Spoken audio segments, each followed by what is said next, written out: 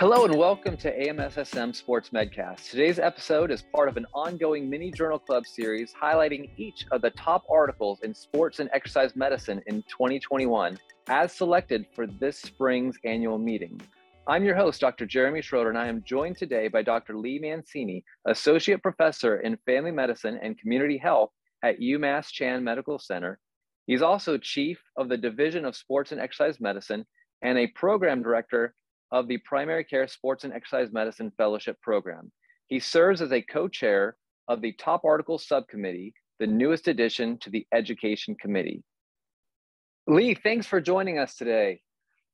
Jeremy, happy to be back talking about our Top Article Committee again. Great. Well, today we're going to highlight another one of these 2021 articles that received an honorable mention. This one is entitled, "How does hormone transition in transgender women change body composition, muscle strength, and hemoglobin?" This is a systematic review with a focus on implications for sport participation. And this was written by Joanna Harper et al., published in BJSM August 2021. Now, Lee, care of the transgender athlete is a very hot topic in the world of sports and exercise medicine. There is a lot of debate right now, both on whether transgender women should be permitted to compete in the female category of sport, but even for proponents of inclusion, deciding how and when to do so to ensure equity is a whole nother case entirely. So what did this paper set out to accomplish? So in particular, Jeremy, this was a systematic review of the literature. They had 4 databases that were searched: Biomed Central, PubMed, Scopus, Web of Science.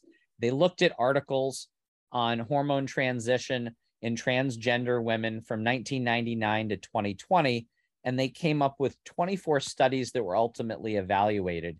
In particular, they were looking at gender-affirming hormone therapy and how it changed 4 major areas: lean body mass, muscle cross-sectional area, muscle strength, and then hemoglobin and hematocrit. Those were the 4 things that this study really wanted to evaluate in terms of athletes that were transitioning to a transgender woman.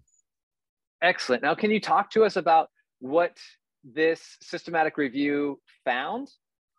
Definitely. So what they found in those articles was they looked at with the hormone therapy and they followed the studies. Some of the studies looked at 12 months, some at 18 months, some even all the way out to 36 months. So roughly 1 to 3 years after starting gender-affirming hormone therapy. What they found when they were looking over this 1 to 3 years of gender-affirming hormone therapy, that once these athletes started hormone therapy to decrease their testosterone levels, to get to a level of below 5 nanomoles per liter, which is what the World Athlete Organizations want these athletes that are transitioning from a cisgender male to a transgender female to be at. They found a decrease in lean body mass of anywhere from 0.8 to 5.4%. They found a decrease in muscle cross-sectional area from 1.5 to 9.7%, and a decrease in muscle strength from either anywhere from 0 to 7%. Now, when you compare cisgender women to cisgender men, you find that the cisgender women have a 31% lower lean body mass, 36% lower hand grip strength, and 35% lower knee extension strength.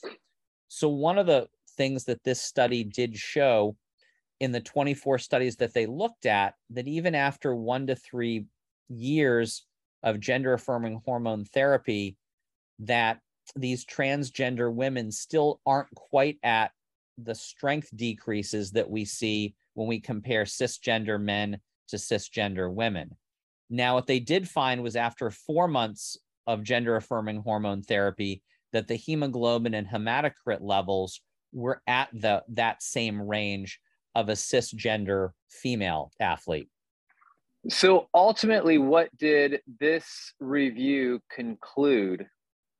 So the conclusions that this study came, and was the fact that it is possible that a transgender female, even after going through 1 to 3 years of gender affirming hormone therapy, may still retain some strength advantages over a cisgender female athlete that they're competing against. So in your opinion, Lee, where do we go from here to optimize both inclusion and equity within the female sport category? Yeah, Jeremy, I think that's an excellent question, because I think obviously as sports and exercise medicine physicians, we want all athletes, whether they're cisgender, transgender, to be active and to be competing in sports for as many years as possible, for as long as possible, and to have a positive experience within their sport.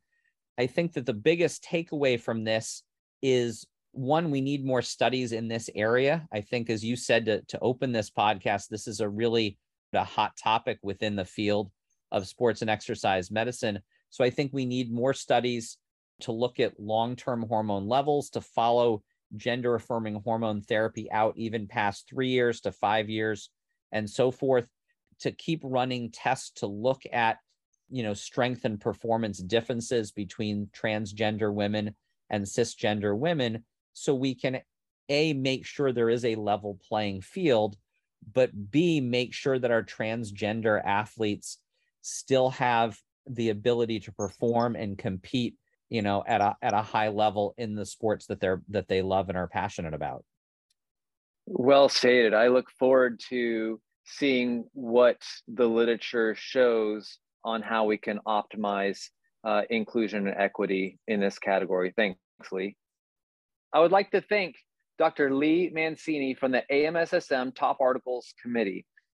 Links to all of the articles can be found in our podcast show notes. I'd also like to thank you, the listener. I hope you found this time valuable. And if so, please like, subscribe, and leave a quality 5-star review on your preferred listening platform. I hope you'll join us again soon for the next edition of the AMSSM Sports Medcast. The views expressed are theirs alone and do not represent the official policy or position of the AMSSM, the U.S. Army, Department of Defense, the U.S. government, or UMass Chan Medical Center.